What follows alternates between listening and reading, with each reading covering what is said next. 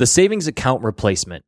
Yesterday, right after the market closed, I headed over to a JP Morgan branch near my home to speak with one of the private client reps named Jackie.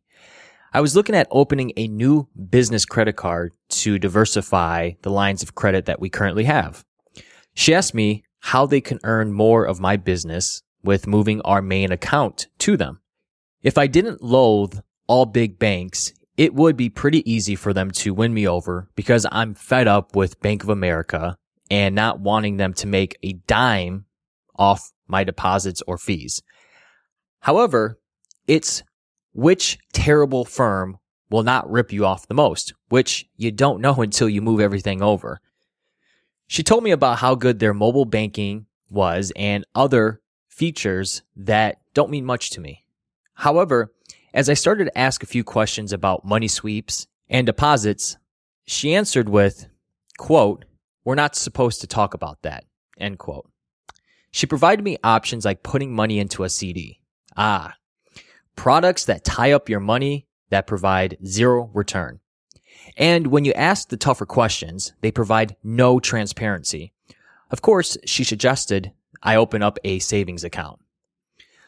The whole point of me sharing this story with you is that they never offered me any solution that would allow me better access to manage my money myself. They wanted to take it off my hands, all for a, quote, modest fee, end quote.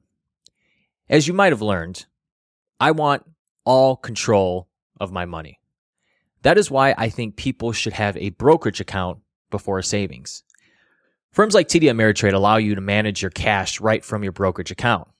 The great thing I love is that the brokerage account works similar to a banking or savings account with having an ATM card, free bill pay, etc. I remember as a kid putting my money into a savings account and then seeing it barely grow. What did that teach me? Yes, we do need to put our money somewhere, which is why I would have learned so much more about money, investing, and risk as a kid if I had a brokerage account than a savings account.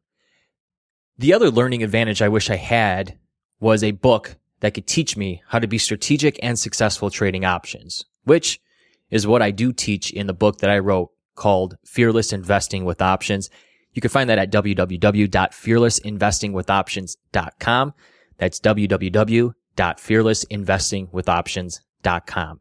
To your wealth, freedom, and options. Signing off, I'm Joshua Bellinger. And to also disclose, I do have an account, obviously at TD Ameritrade, but this is no way of promoting them or do I receive any kickbacks for what I discussed in this article here.